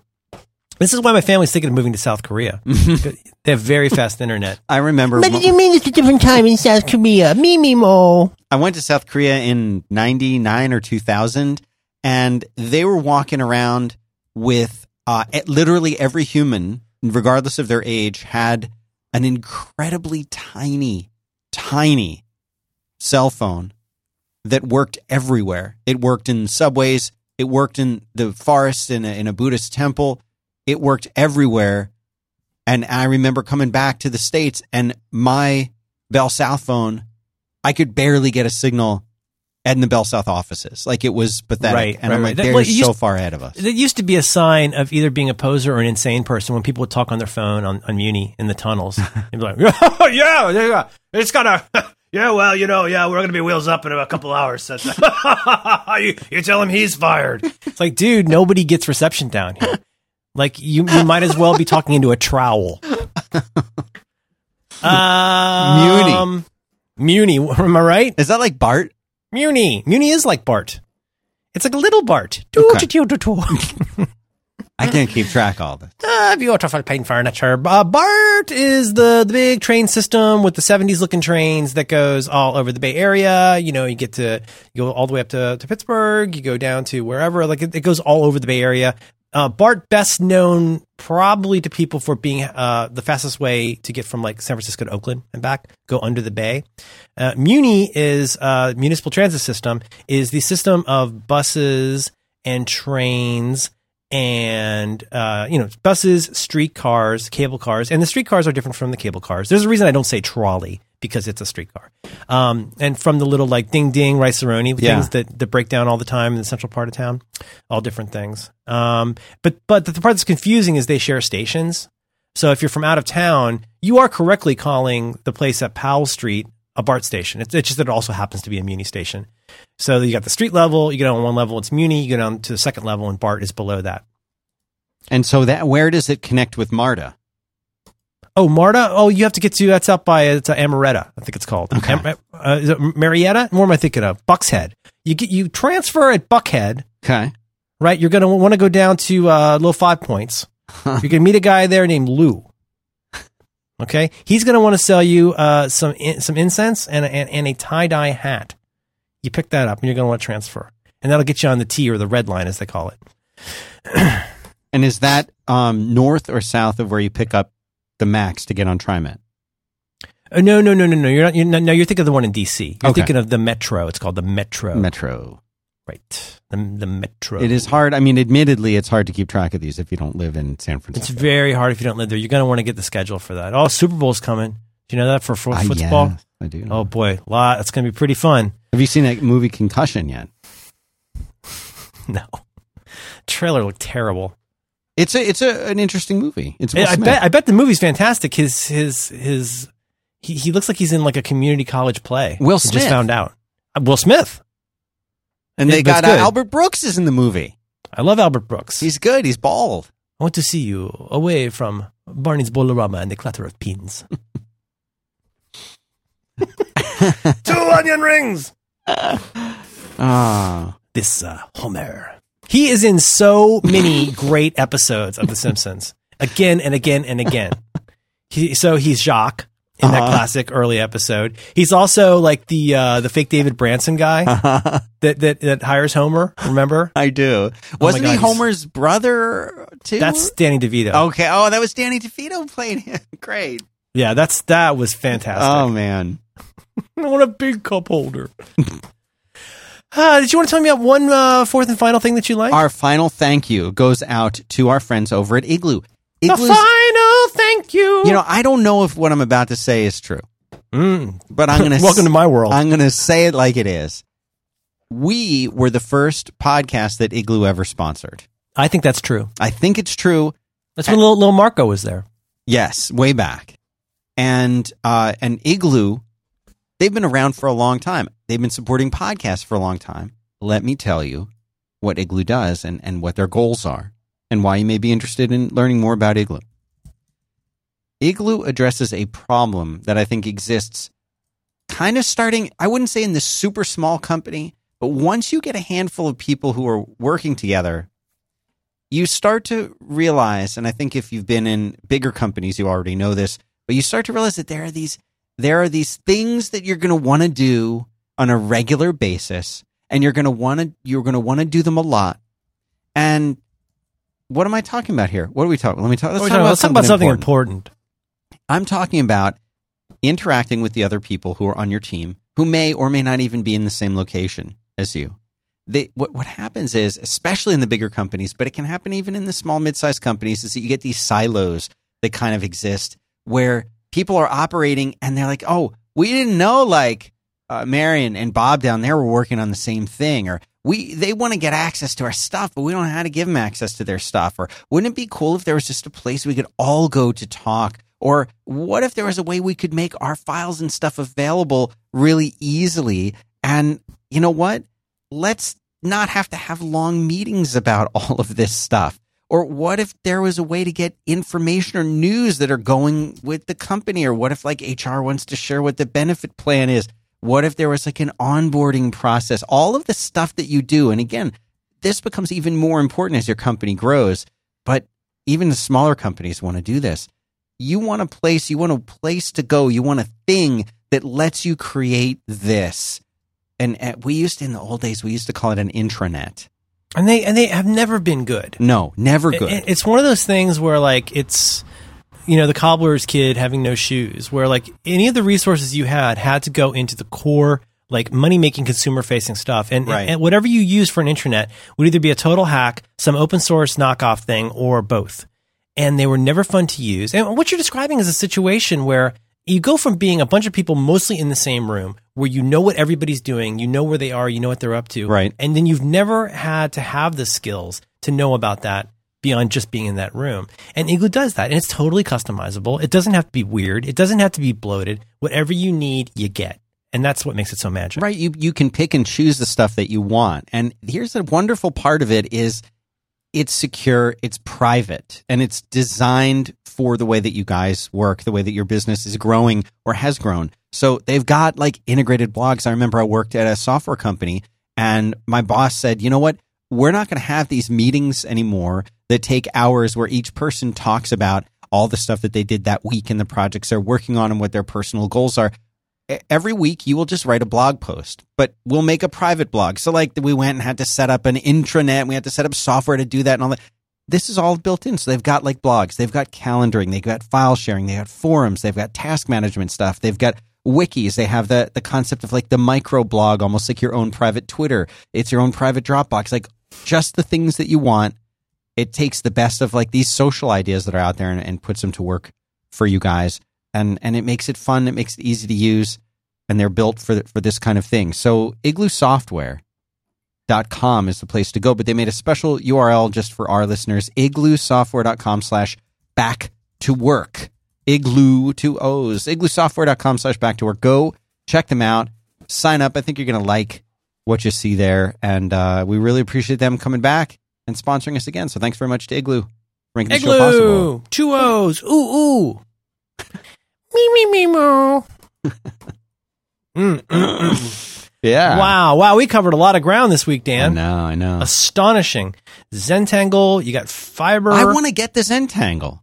Well, the thing is, like, it is funny because you can sense. It's like, okay, so here's the thing. Let's say you invented Zentangle and you go to a party and go, oh yeah, I'm the founder of Zentangle. Oh, it's Zentangle. Oh, it's a system for being able to replicate patterns by understanding a simple. Oh, so it's like doodling? No, it is not the air quotes doodling.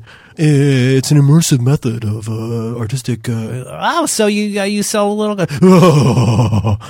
So like it's funny. There's frickin' trademarks on everything. There is an admonishment in the introduction of the book that yes, we hope you enjoy this book, but please be careful that you don't teach this to people because you need to be a certified Zentangle trainer. No, it's got that culty feeling of somebody who's really into their IP. Whatever. God bless them. But it is actually really fun. And sometimes you need a little bit of structure to make you, we talked about this on this upcoming episode of Top Scallops this week. I was talking to Max about like how much you really need like a big system to get you going. And I think when you're a geek, like getting some gear and a book might be what you need sometimes to get started on something. And in that case, this has just been a really fun way to sit around at night, and my daughter and I will both do this together. And so in the book, basically what it is, like I said, you draw a frame, you draw this little string, and then you fill it in with these patterns. And it basically, the neat part about the book is it will show you like, if you want to make like a funny, like Escher looking screen thing, here's how to draw that. Like, here's the pattern to make for that. Oh, cool. And there's something magic about sitting there with that 0-1, which is, I think, 001 is probably the smallest, but it's a very, very, very small drawing marker.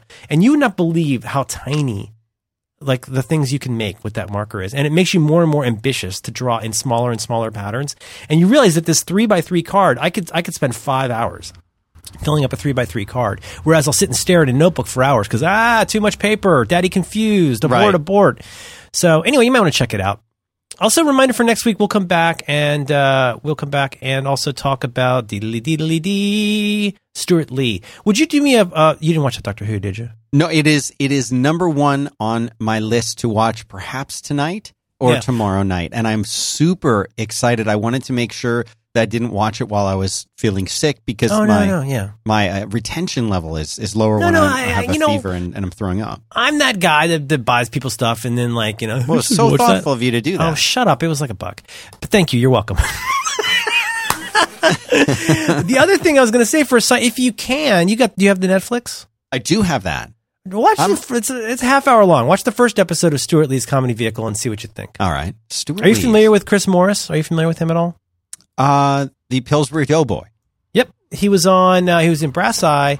He was on that This Week show. Oh, sounds like a different person. Chris Morris was also, he had a wonderful, wonderful radio show. And what is he best known for? Oh, he was on that, I think he was briefly the boss on the IT Crowd, the English version. He's a very interesting guy. Oh, cool. And he is the Inquisitor in this comedy show. Yeah, we haven't done an update on this topic in a long time, but we talked about how we got our HD TV antennas and we've canceled cable, and now we are a household of the HD TV antenna for sports and news and Republican debates.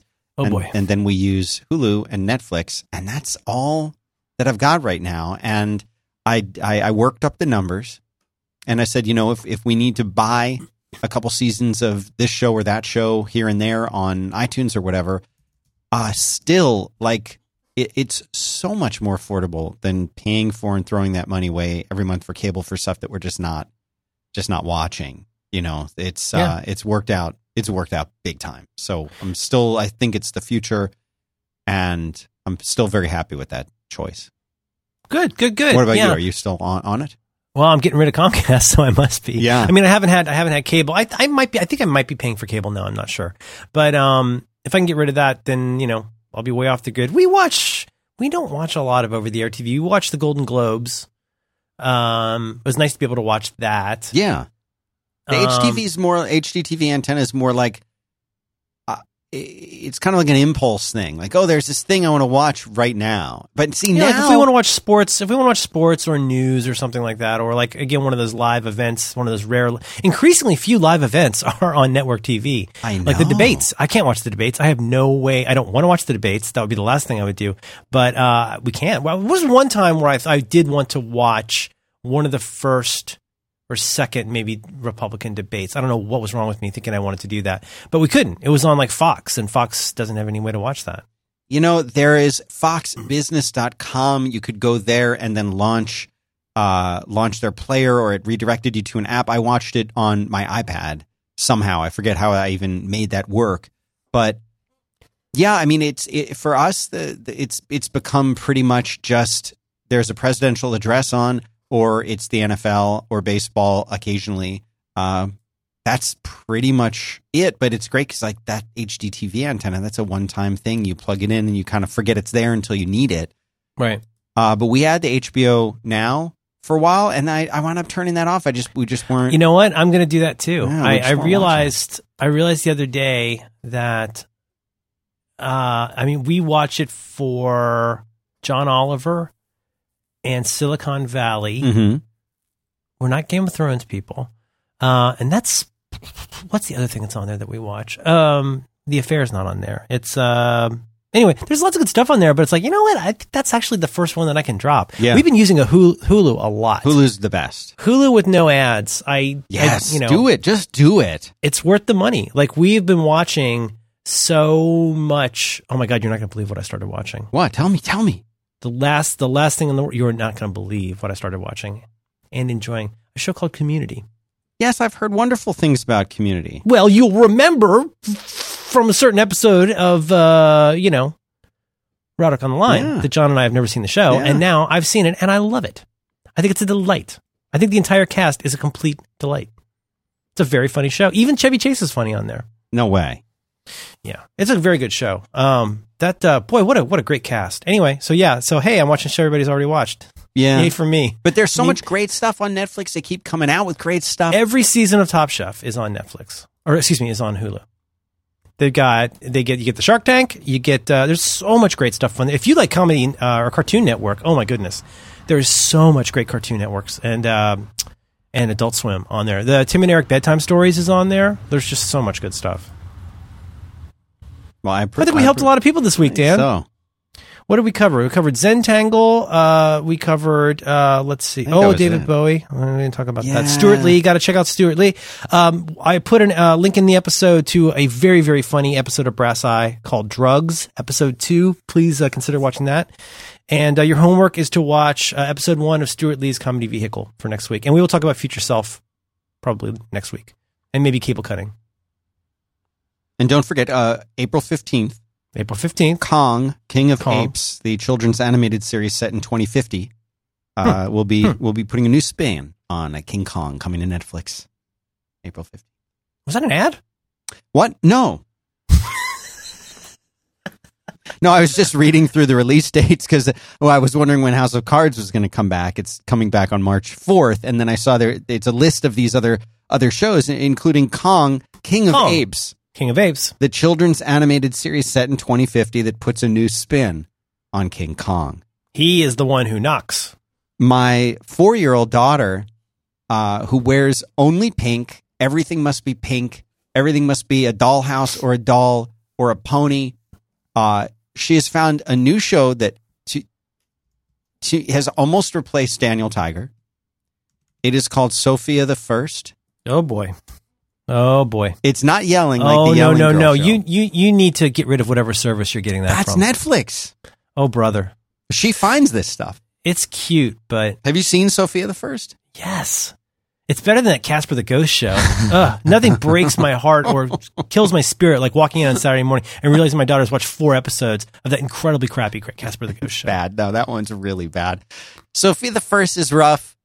Have you shown her Barbie on Netflix? Show she's already there. Have you watched Barbie? Yeah. I don't care It's- for it. You're kidding.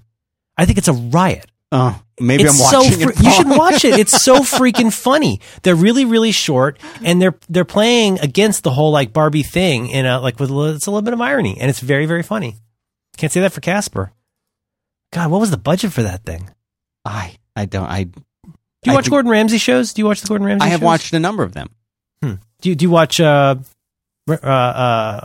Kitchen Nightmares? Which one is the good one from the UK? Oh, the UK Kitchen Nightmares is really good. I love but that we one. don't. I Yeah. have watched the American one. I love it. I love the My daughter's addicted to Hotel Hell now. It's the worst. Hotel Hell. Is that the one where the guy goes and sort of does the Gordon Ramsay thing and finds out what's wrong with the hotel and then fixes it? Or That sounds like that guy, that one with the bald guy Yeah. that comes in and invests in your company That's and then not fixes it. No, that's the Profiteer, I think it's called. Ooh. Prophet Man. I The get Adventures all of these Prophet Boy. confused. There's so much to watch now. Oh, man, Hotel Hell is rough. You know there's that website, Does the Dog Die? There's that website you can go to find out if an animal dies in a movie before you see it. No way. I want to do that for restaurant or for Kitchen Nightmares because they're almost all closed now. And it's so depressing. Does the dog... If Jim does not find a way to deal with his chronic alcoholism and depression, this is going to run the entire business into the ground. Okay, Oh so my God. there's it looks like 5 levels. First one is a emoji, I'll call it an emoji, of a happy dog. It says no pets die. Then there's that it's yellow. Then there's you're on the site. a What's brown- the official name of the site? doesthedogdie.com. Okay. Then there is a frowning brown dog emoji head. A pet is injured or appears dead, but ultimately lives. Then there is a gray and crying dog emoji. A pet dies. Now there is the shape of a dog's head with a question mark where the face would be unknown. Click to rate the film. And then there's a V, verified by Does the Dog Die staff. So I guess what you're looking for is, so you can just type in any movie? Well, I think that might be a pretty small time operation. So I don't know how many they got in there. I've mostly heard of the website. I haven't looked at it I'm much. going to type in Watchmen. I'm going to look up Watchmen on Kids in Mind, and we can see how you did with that because I was just thinking the same thing. Okay, Watchmen, 2009. It has three dogs. Oh, Emojis. I know it. I know there's one dog that has trouble. No spoilers. It has a That is the worst scene in the movie. That is the scene. That is the one scene in that movie where the divergence from the comic is utterly inexcusable. which scene are you talking about? When Rorschach goes into the guy's house. Ye- What that guy does in the comic. What was the difference there? I thought it was the same.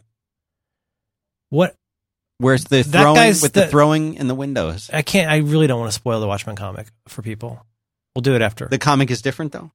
It's very different, and it is forms the basis for how we understand Rorschach is what he does in that comic versus what he does in that incredibly grisly scene in the movie. Gosh, because it's been so long since I read the comic that I've probably seen the movie 2 or 3 times since I read the comic. So On Kids in Mind, Watchmen gets 9 out of 9 for sex and nudity, 9 out of 9 for violence and gore, and a paltry 6 out of 9 for profanity. Oh boy, I love this site so much. you hear Deadwood's coming back. Yeah, I've heard it before. I'll believe it when it's No, on the screen. it's happening. It's happening. Believe me. Hmm. This is real. The director talked about it. It's Mhm. going to not be for a new series. It's going to be for a movie, an HBO, I guess, HBO movie, Deadwood. Ugh. To wrap everything up. There's a lot to wrap up. And Yeah. X-Files comes next weekend. I remember that show. Profanity 6, about 19 F words, 1 obscene hand gesture, 9 sexual references, 7 scatological terms, 5 anatomical terms, 19 mild obscenities, name calling like tricky dick, paranoid, hippie, Nazi lunatic, retard, fat, and 12 religious profanities. And that's how they got Profanity 6 in Watchmen movie. Nobody makes people madder than Zack Snyder. Okay, let's button this up. I love you. Love you too, Merlin, man.